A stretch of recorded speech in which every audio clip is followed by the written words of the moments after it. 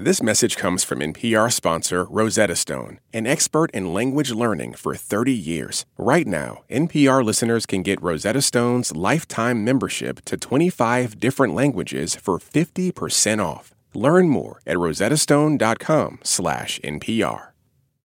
Heads up before we begin. This podcast is explicit. Hey, y'all, it's Rodney. And Sydney. And we're back for a special episode of Louder Than a Riot to catch you up on the case of McKinley Mac Phipps, one of the artists we profiled in season 1 of our show, who spent the last 21 years incarcerated. Mac was an artist on the No Limit label when he was convicted of manslaughter in connection to a nightclub shooting back in 2000, a crime he and many others say he didn't commit. But you got to know Mac's story in order to understand why his conviction was so tragic. And it all starts with Mac as a hip-hop prodigy growing up in New Orleans. I need wheels. He was always like the best freestyler in the city. I never let go. That's word to my niggas in the ghetto. Keep the real doesn't mean you gotta let the tech blow. Mac was kind of like New Orleans version of Nas. His flow, the intelligence that he had behind his rhyme. You know what I'm saying? Like, it was very thoughtful. It was very profound. And the next thing we know, Mac getting signed to No Limit.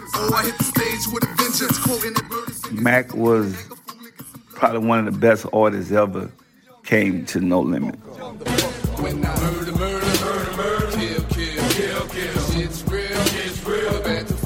He was talking about murder, murder, kill, kill.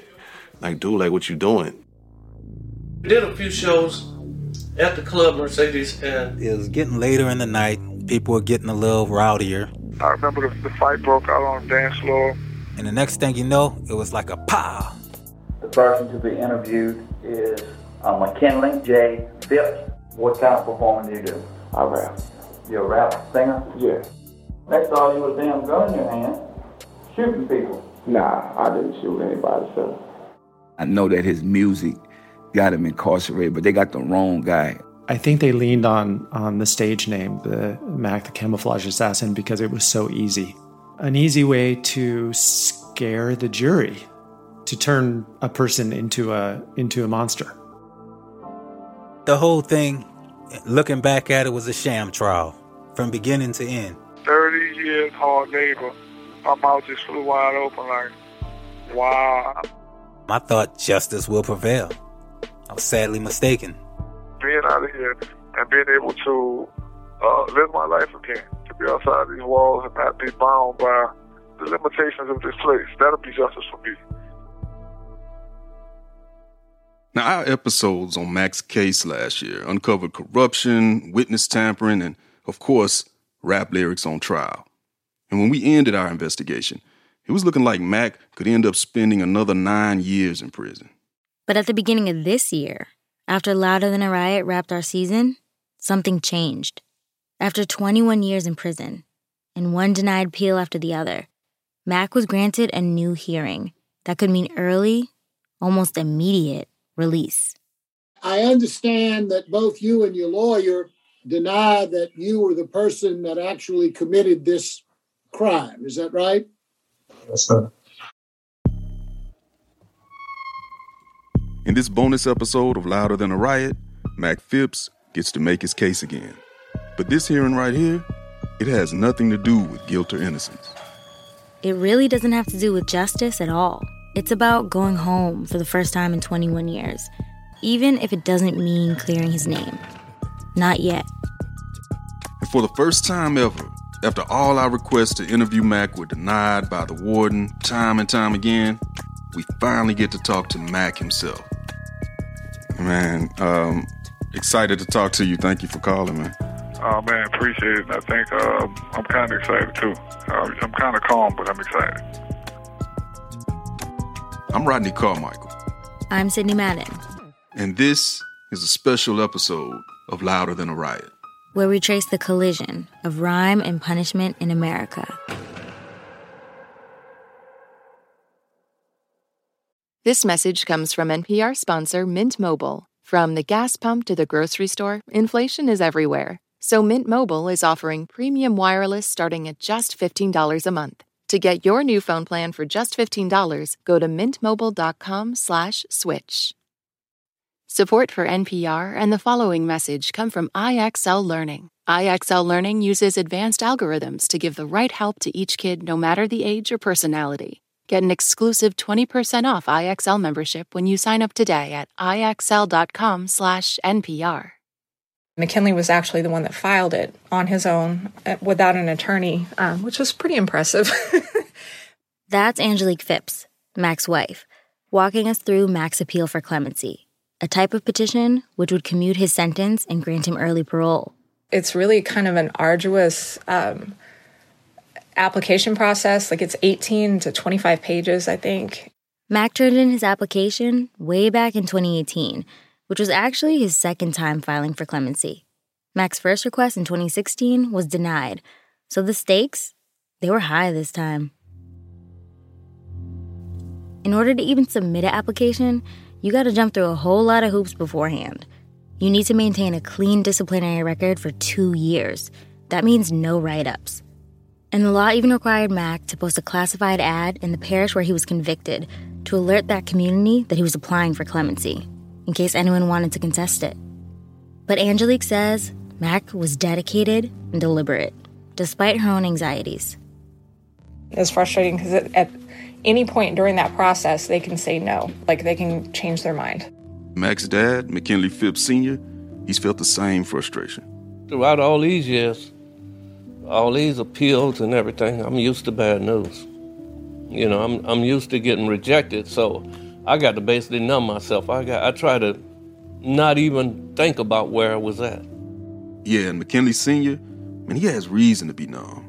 As a Vietnam vet raising 6 kids with his wife in New Orleans' 3rd Ward, he was finally getting to watch his oldest son's career take off, when Mac's conviction in the last 2 decades washed all that away. These years, it actually changed me. I was a drunk at one time. I smoked cigarettes incessantly. I mean, pack after pack after pack. I don't smoke anymore. I drink occasionally, but I barely drank because I said I wanted to be around to be able to do whatever I could to help him. But then, in early January of this year, an update came through that gave Mac, Angelique, and the whole family some hope. Mac's clemency hearing was finally scheduled. He'd go before the pardon board on February 22nd, 2021. I told him the night before, I said, you know, as weird as this may sound, it's my life in the balance too tomorrow. And I didn't sleep a lot. To be honest, I was up and down, up and down, up and down.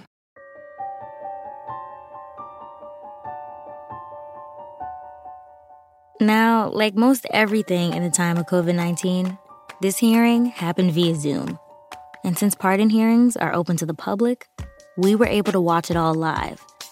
Board members, they were all in their own little squares with the exact same virtual background.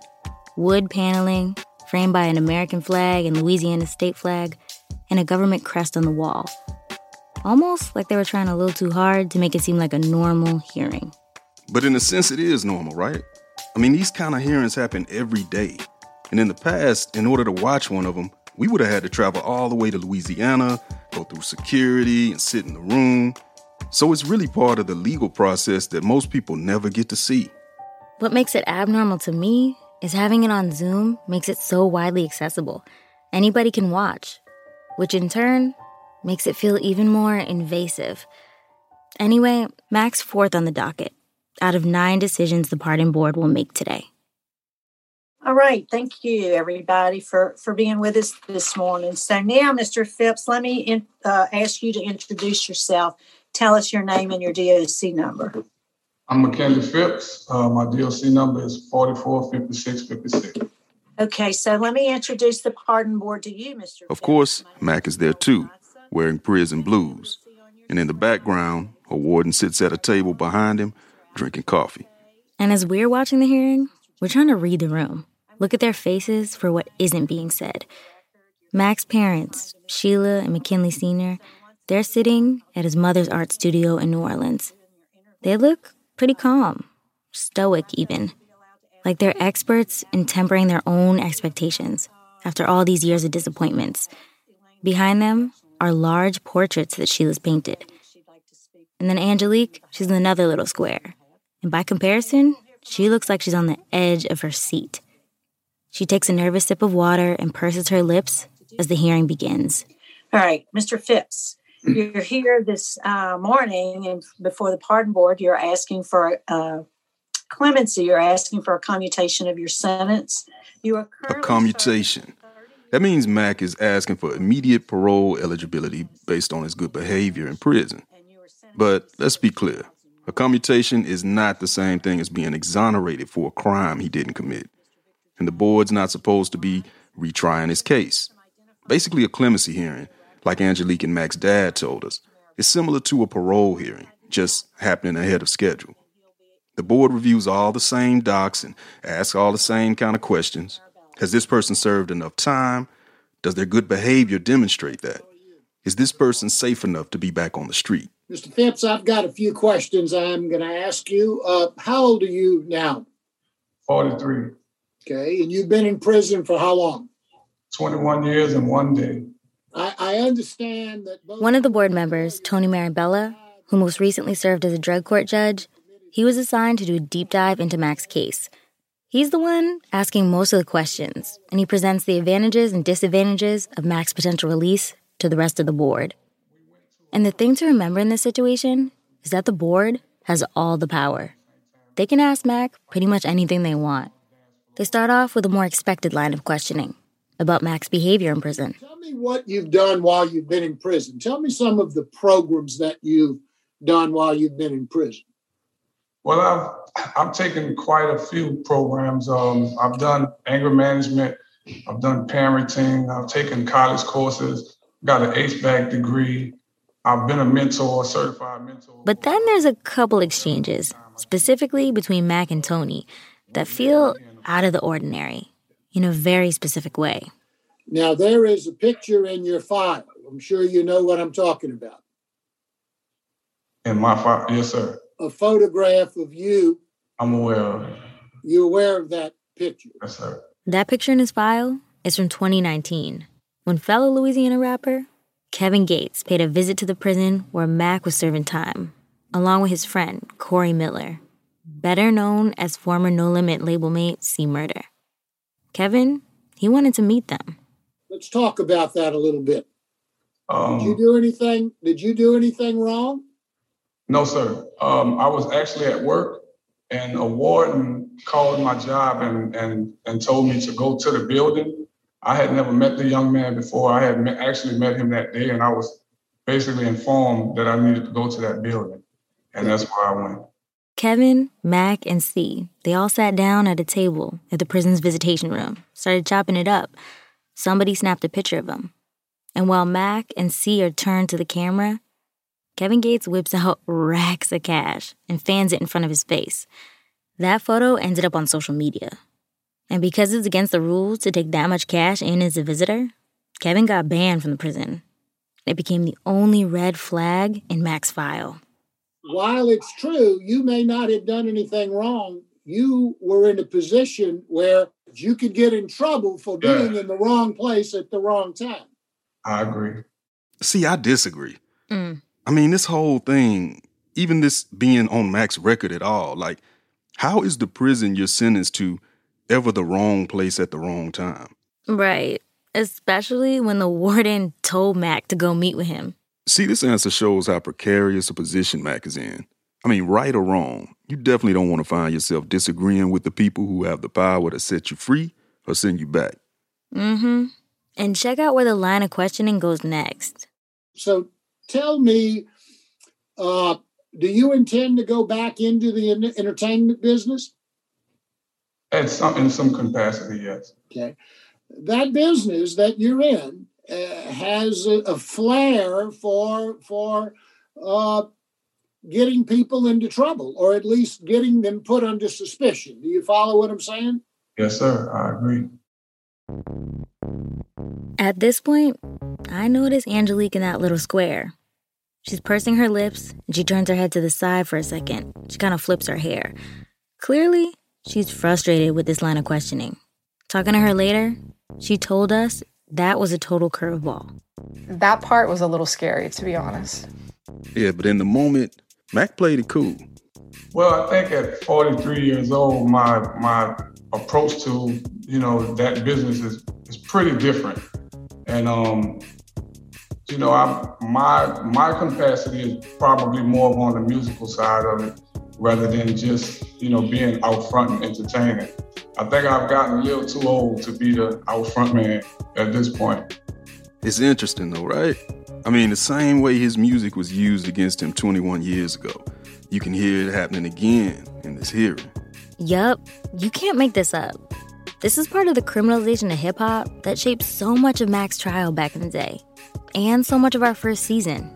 It's an indictment of rap. It shows you those who have the power, they're on the same time they've always been on. Yeah, Mac, man, he practically has to distance himself from the music in order to be fit for release in the eyes of the law. After the questioning is through, people can speak in support or opposition of Mac's clemency. His mom, Sheila, dad, McKinley Sr., and wife, Angelique, they all speak to his good character. Mac's warden says he's a quote-unquote model offender. And get this, even the current assistant district attorney, who was there on behalf of the family of the shooting victim and who represents the same office that put Mac away all those years ago. He didn't have a bad thing to say about Mac. I'll state the obvious. He is not an ordinary offender. He is obviously intelligent and thoughtful. He is very clearly a talented musician. He's got no prior criminal record. He's got no write-ups in prison. To the extent that a model offender exists, he is one.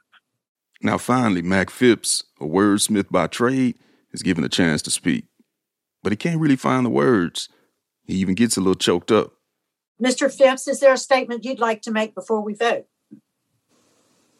This was weird as I've actually thought about what I would say for about 10 years. And I just want to say that I thank you all for this opportunity. No matter how it goes.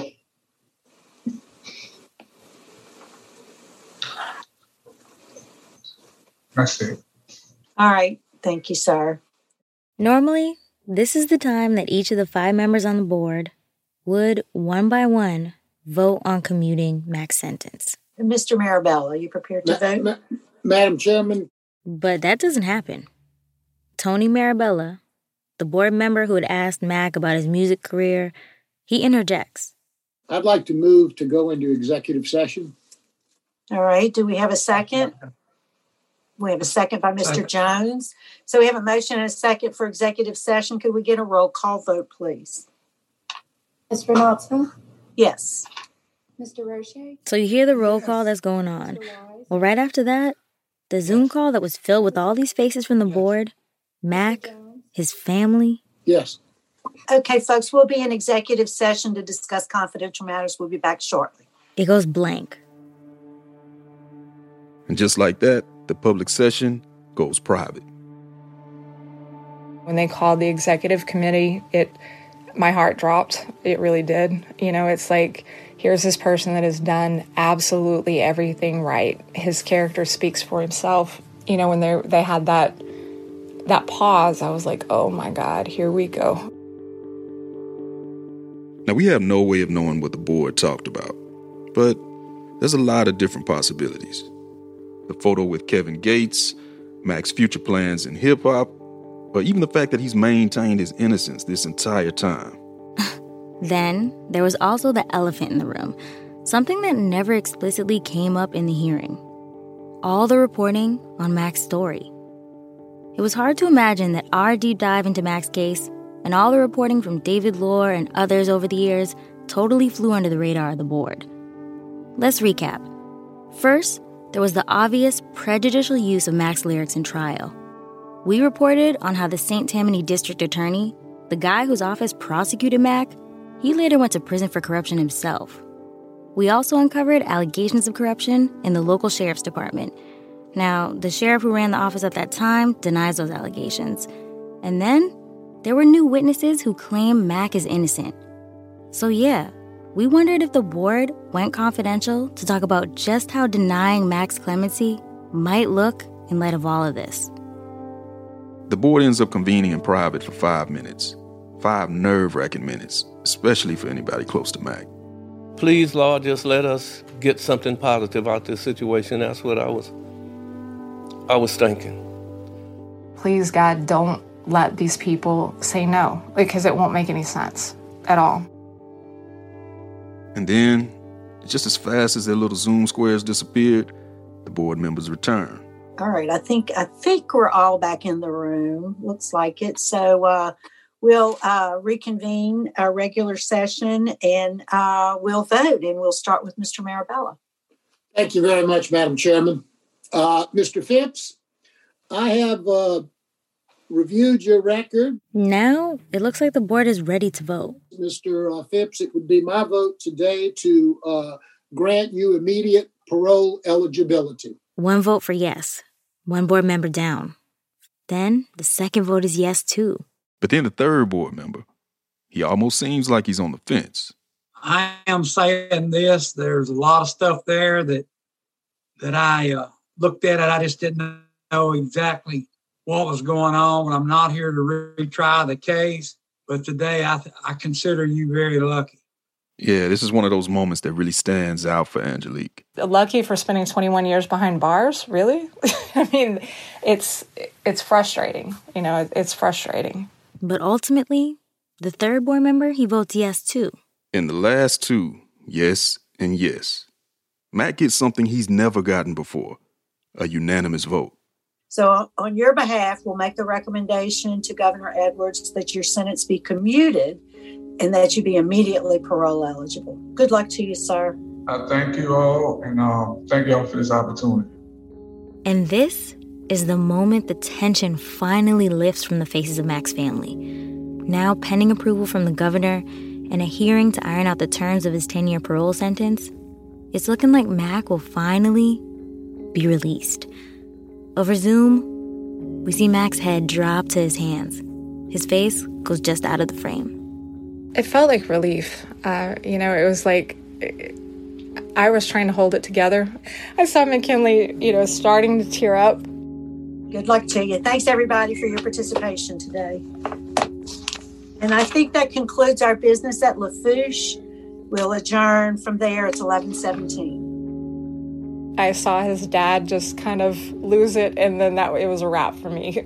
Yeah, his dad, man. That's the little Zoom square I just could not keep my eyes off of. I know, right? His dad is sobbing. Mac's mom embraces him as 2 decades of despair, disappointment, and fear, they start to melt away. I was actually crying tears of joy. That came from my soul. Because at last, I couldn't believe that all of these people agreed to give my son a chance to return back to normality. But just as I cried tears for my son, I cried tears for Baron Victor too, the kid that got killed. I can't imagine how his parents must have felt. How long do you feel like those tears have been welled up inside you? 21 years to be exact. 21 years to be exact.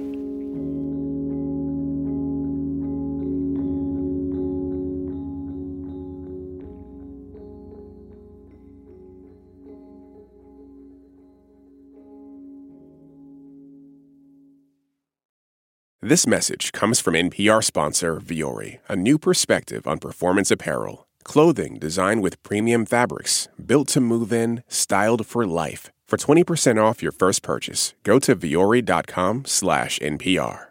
This message comes from NPR sponsor Noom. Noom understands that not everyone is starting from the same place and takes that into account. With their first ever cookbook, The Noom Kitchen, you can find 100 healthy and delicious recipes to promote better living. Available to buy now wherever books are sold. The news is about more than what just happened. You need to know why it happened, who made it happen, how it's felt in the communities you care about. NPR's daily news podcast, Consider This, gives you all of that, with context, backstory, and analysis on a single topic every weekday. It's not just information, it's what the news means. Consider This from NPR. Transitional Work Program. This call will be recorded and subject to monitoring at any time. Thank you for using IC Solutions. You may begin speaking now. Hello. Hey, Mac. Thanks for calling back. For the last few weeks, Mac's been on work release, serving out his sentence at the Lafourche Transitional Work Program, where he does construction work at a local shipyard. So we had to arrange a time to talk to him, enroll in the Department of Corrections phone system, and have him call us. Well, congratulations, first off, man. I mean, I don't even know if that's the right word after 20 years, but I feel like something needs to be said in terms of the hearing last week. Oh, man, I appreciate it. And it was actually 21 years and 1 day to be exact. Yeah, I remember you saying that in the hearing. Like, have you always been aware of how many days, down to the day, how long you've been in the whole time? Unfortunately so, yeah. When we first started working on Louder Than a Riot, one of the first stories we really dug into was Max. He's been in prison for so long. And we dove so deep into his story, it's like we really got to know this man. We've tried multiple times in our reporting, for years, to talk to him. But we were always denied. So this is the first opportunity we ever had to hear about Mac from Mac. About a week after the hearing, we got that phone call. And man, I wanted to talk to Mac about so much stuff. But we started with the hearing. I wanted to know if he felt like he had to hedge his answers, especially the questions that seemed to put Mac's relationship with hip-hop back on trial again. No, not at all. Not at all. I literally answered the questions the way I would have answered them 20 years ago. It's just I was so nervous because I guess for me it was more of, as I've expressed before, just my family, being there. And over these years, there have been so many disappointments. And I just was like, man, I couldn't bear another disappointment. While Angelique was losing sleep the night before, Mac lost something else. He couldn't find the speech he'd written years ago, in hopes that this day might come. It was weird because I've been preparing all of these years what I would say at the hearing. But when that time came, I kind of froze up. I didn't know what to say. It was kind of overwhelming. So what was your reaction when the vote came down? Hell, I don't know if I even remember hearing the last two people voted because I was already in tears. Did it feel real in that moment? Yeah, it kind of felt surreal, as you would say. I was like, so this is actually happening. Surreal. Kind of like how he couldn't believe the sentence he received all those years ago. Yeah, and remember how he talked about it in that old interview? That's always stuck in my head. Just listen. Angry, man. I was angry with God more than anything. I was angry. I was like, dude, how could you do this to me? And I think that night I didn't believe in anything. I didn't believe in people no more. I didn't believe in the system anymore. I didn't believe in nothing. Everything was just dark. I had to ask him about it. You talk about being mad at God after the judge handed you your 30-year sentence on that very day. Right. How did you restore your faith and how has your relationship with God changed since the day that you received that sentence? Now it's weird because, my faith is something that I rarely ever talk about, but I would say this. It was restored like right after that. I was upset that night. You know what I mean? It's like one of them kids like, yeah, I threw my little fit. I'm mad with you. Then it was like, all right, I understand now. I'm cool. Just like, I always believed that the best was yet to come. I always have faith that good things are always around the corner for me, and it's been that way throughout my life. When you say you understand, what was it that you came to understand so quickly, even after all of this? One of the things that stuck out in that moment was like, okay, if you was willing to accept like the highs of life, I traveled the world, I did a lot of things at 22 years old that a lot of people dreamed of. I was like, who am I not to accept the lows? And I just got to deal with it. And that's basically the conclusion I drew, and I rolled with it. I think the hardest thing for me to understand about how you've carried this is also what feels like probably one of the most admirable things about you. And that's the responsibility that you've taken for the environment that led to the death of Baron Victor Jr. that night in Club Mercedes, even while maintaining your innocence. Right. Why do you feel the need to take so much personal responsibility for how that happened and for what happened? At the end of the day, this young man lost his life. There's a family that's grieving, and and many of them have probably have some ill feelings toward me, and those feelings are justified because I wasn't able to prove that I didn't commit this crime in court. This whole journey, I wanted to prove to that young man's family, like, listen, I really didn't kill your son. In fact, I didn't even meet him. For me, it was more of like a personal thing, like what responsibility do you have in this situation, McKinley, is what I had to ask myself. And I was like, well, man, there are some decisions that were made that I think if they were made differently, the whole sequence of events that eventually led to this young man's demise wouldn't have happened. Are you talking about just the physical environment in terms of the club where you held the event, or are you also talking about the music you made and the kind of energy it attracted? No, not the music at all. Just like I should have had real security guards in there. Uh-huh. That's the bottom line. I should have probably hired the cops to be there, and I didn't.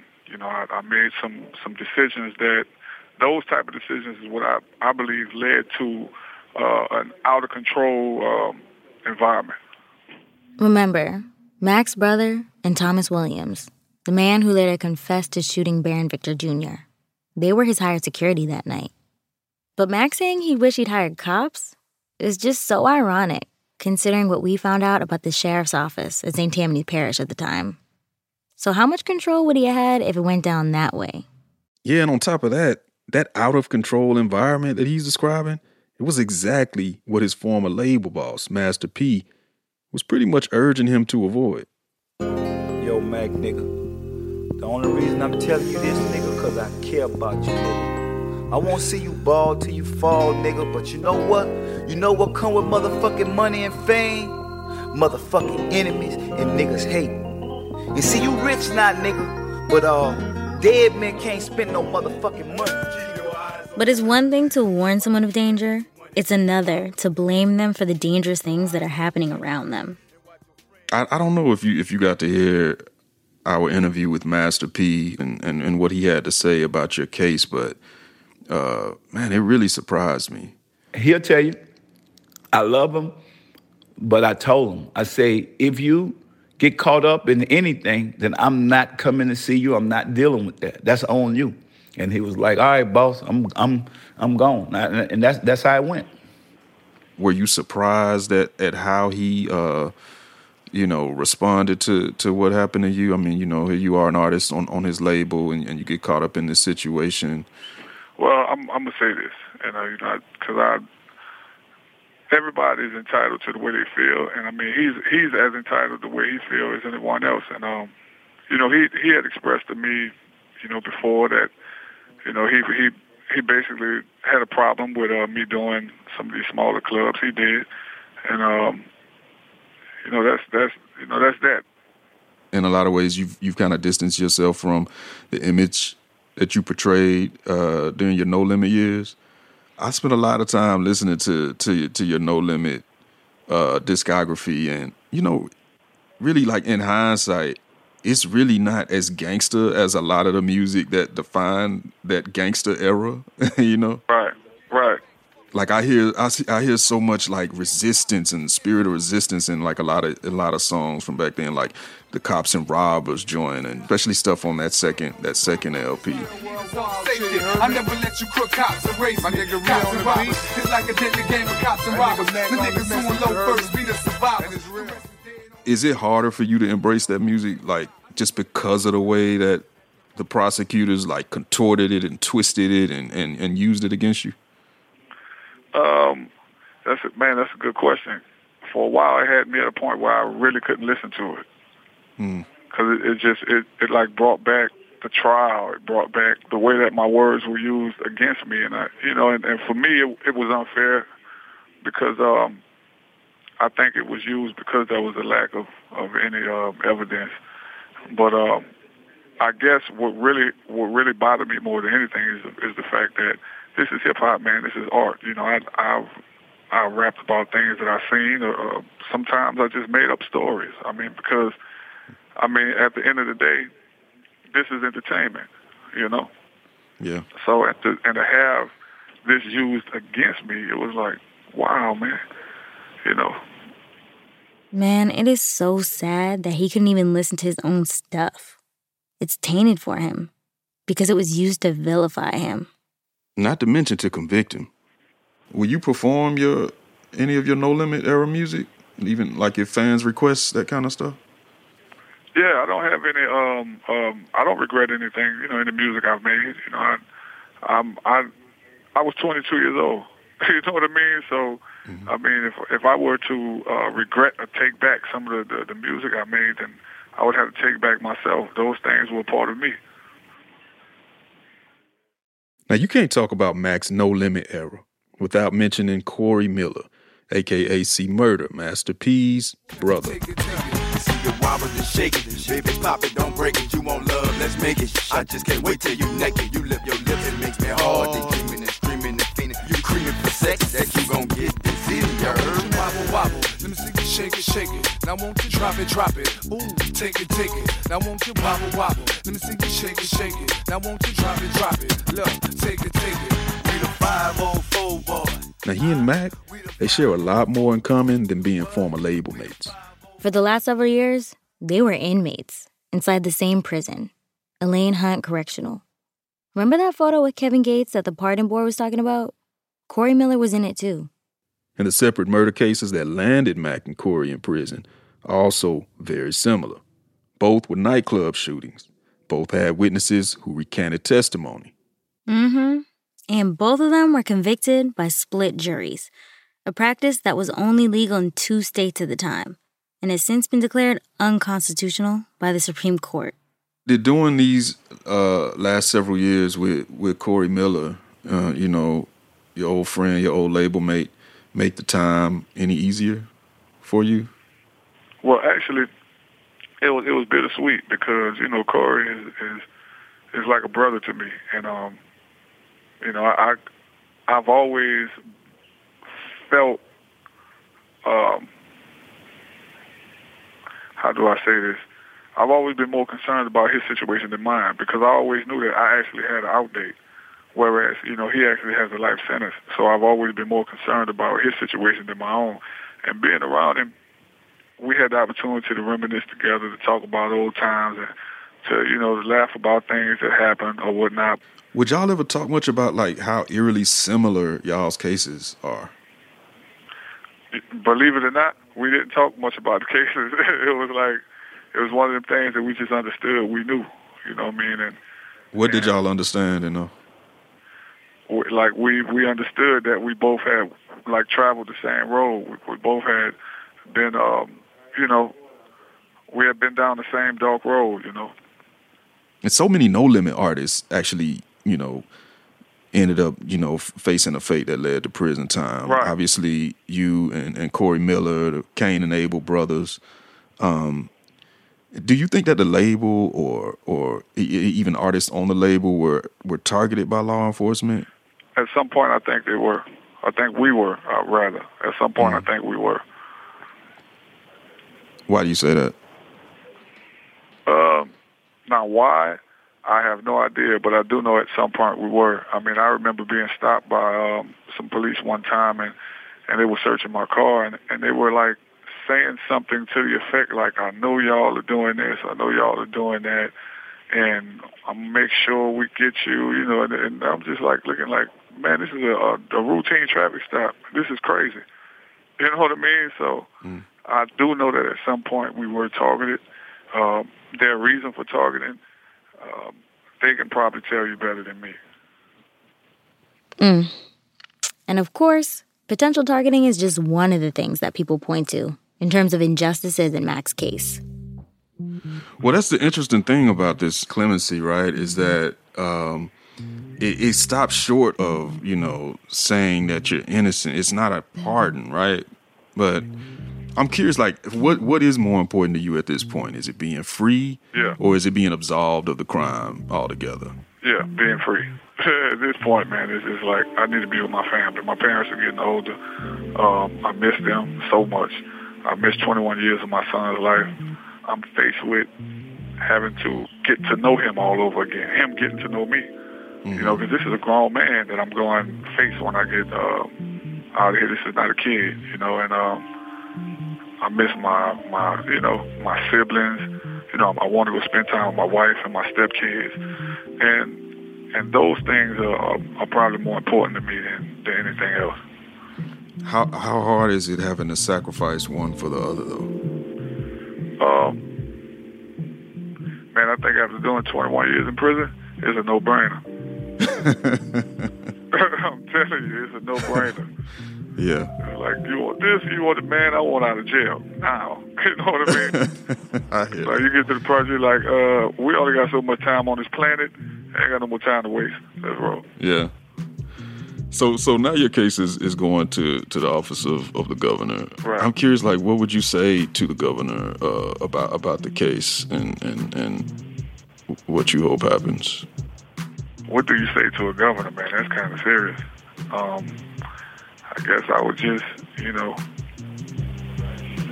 I would just plead for opportunity to, to show and prove that I can be a productive member of society. I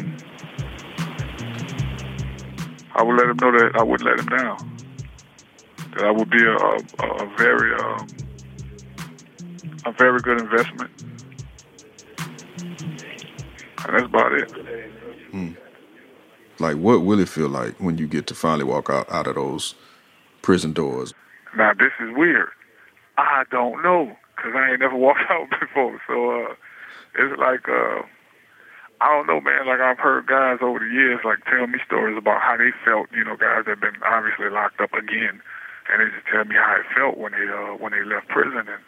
And I just, I always wanted to hear those stories because they always, like, made me feel good. And now it's like, okay, this is about to happen to me. I don't know what I'm going to do. I might pass out. Now, the world Mac will be walking back into, man, it's changed a lot. I mean, he hadn't seen New Orleans since before Katrina. In the hip-hop universe, it's changed a lot, too. Some of it, Mac's aware of. Other stuff, not so much. He says he avoids listening to the radio on purpose. Same. But he still consumes lots of music on his own. And not just hip-hop. The prison has its own version of iTunes, and he downloads a lot of music from it. He's a big fan of J. Cole and Alabama Shakes. Now, as for his own relationship with making music, Max says it's still his lifeblood. I'm never going to stop writing, never going to stop playing music. It's just something that I do. I'm a musician, man. I play instruments, so of course I'm going to record. Of course I'm going to release stuff. And, how well it do, or I don't think about that. That's up to the fans, and if they want it, then I'm going to keep on bringing it. If not, I'm going to move to something else. I ain't going to quit my day job until I know it's solidified. Man, Mac's outlook is so positive. It's almost like you have to be mad for him. Yeah, but he also made sure to let us know that carrying these last 21 years has been nowhere near as easy as he might make it sound. Yeah, I imagine that kind of thinking probably made it more manageable to do 20 years. I imagine if you were the other way, meaning very mad, upset, frustrated, pissed at being in this predicament and being there unjustly. Don't get it twisted. I was pissed. I don't ever want to undermine this and give you the impression that this was easy, because it wasn't. This is not something easy to deal with, but when you consider yourself a soldier, you meet whatever the task is. And I just had ways that I had to learn how to deal with this. And those ways is what kept me sane throughout these years. So, being optimistic and always looking for, the bright side, as they say, is what kept me going. I promised myself 1 minute remaining that I wouldn't allow my heart to go black. I didn't want to become a bitter person. So I just made the best of it, man. Well, it sounds like you did that successfully, man. And I wish all the best to you now, and I hope that the rest of your life is as positive as this experience has been negative. It will, brother. And when I'm ready to, I got that verse for you. When I'm ready to release it, I want you to do a story about it.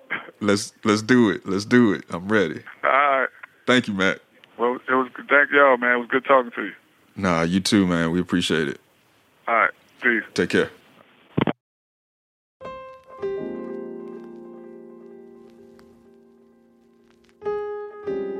Okay, there's still no guarantees. As of right now, Governor John Bel Edwards' office tells us they haven't yet received Mac's clemency application. But assuming the governor signs those papers and the parole board gets its terms of release together, Mac could be out before the year ends.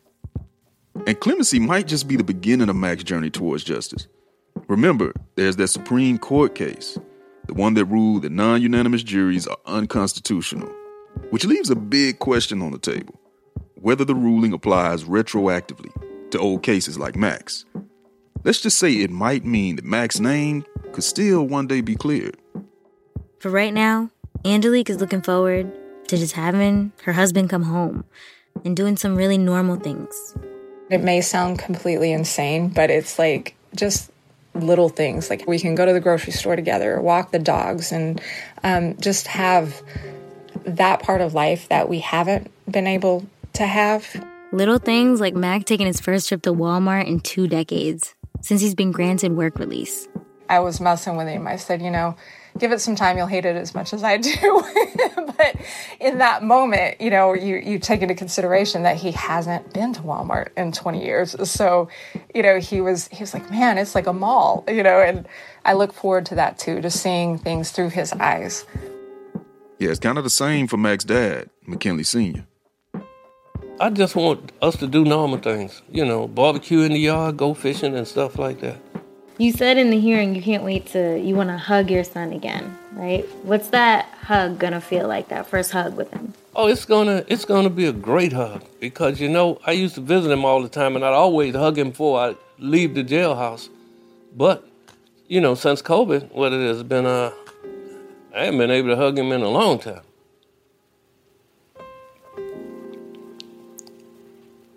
I haven't been able to hug him in a long time, that's all. A father hugging his son after 21 years. It's not exactly justice. Not even close. But it may be the closest Mac's family gets to it. For now.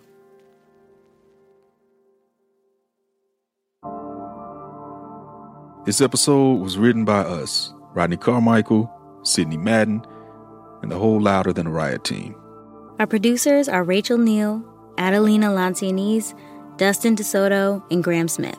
Editing by Robert Little and Terry Samuel. Our engineer is Josh Newell. Letitia Harris, Theo Greenlee, Will Chase, and Michael Ratner contributed to the research and production of this episode. Original music by Casa Overall and Ramteen Arablui. And shout out to the bigwigs, Steve Nelson, Lauren Onke, and Anya Grunman. Special thanks to Jeremy Phipps and the entire Phipps family. Follow us on Twitter. We're at Louder Than a Riot. Rate and review us at Apple Podcasts and email us at louder@npr.org. For the music you heard in this episode and from our first season, search for the official Louder Than a Riot playlist on Apple Music and Spotify now.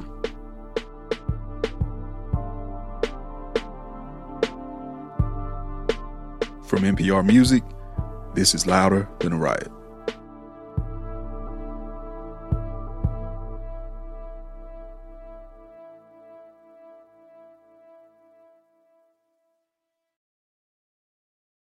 This message comes from NPR sponsor Viking, committed to exploring the world in comfort. Journey through the heart of Europe on an elegant Viking longship with thoughtful service, destination-focused dining, and cultural enrichment on board and on shore. And every Viking voyage is all-inclusive with no children and no casinos. Discover more at Viking.com. This message comes from NPR sponsor Rosetta Stone, an expert in language learning for 30 years. Right now, NPR listeners can get Rosetta Stone's lifetime membership to 25 different languages for 50% off. Learn more at rosettastone.com/NPR. When voters talk during an election season, we listen. We ask questions, we follow up, and we bring you along to hear what we learned. Get closer to the issues, the people, and your vote at the NPR Elections Hub. Visit npr.org/elections.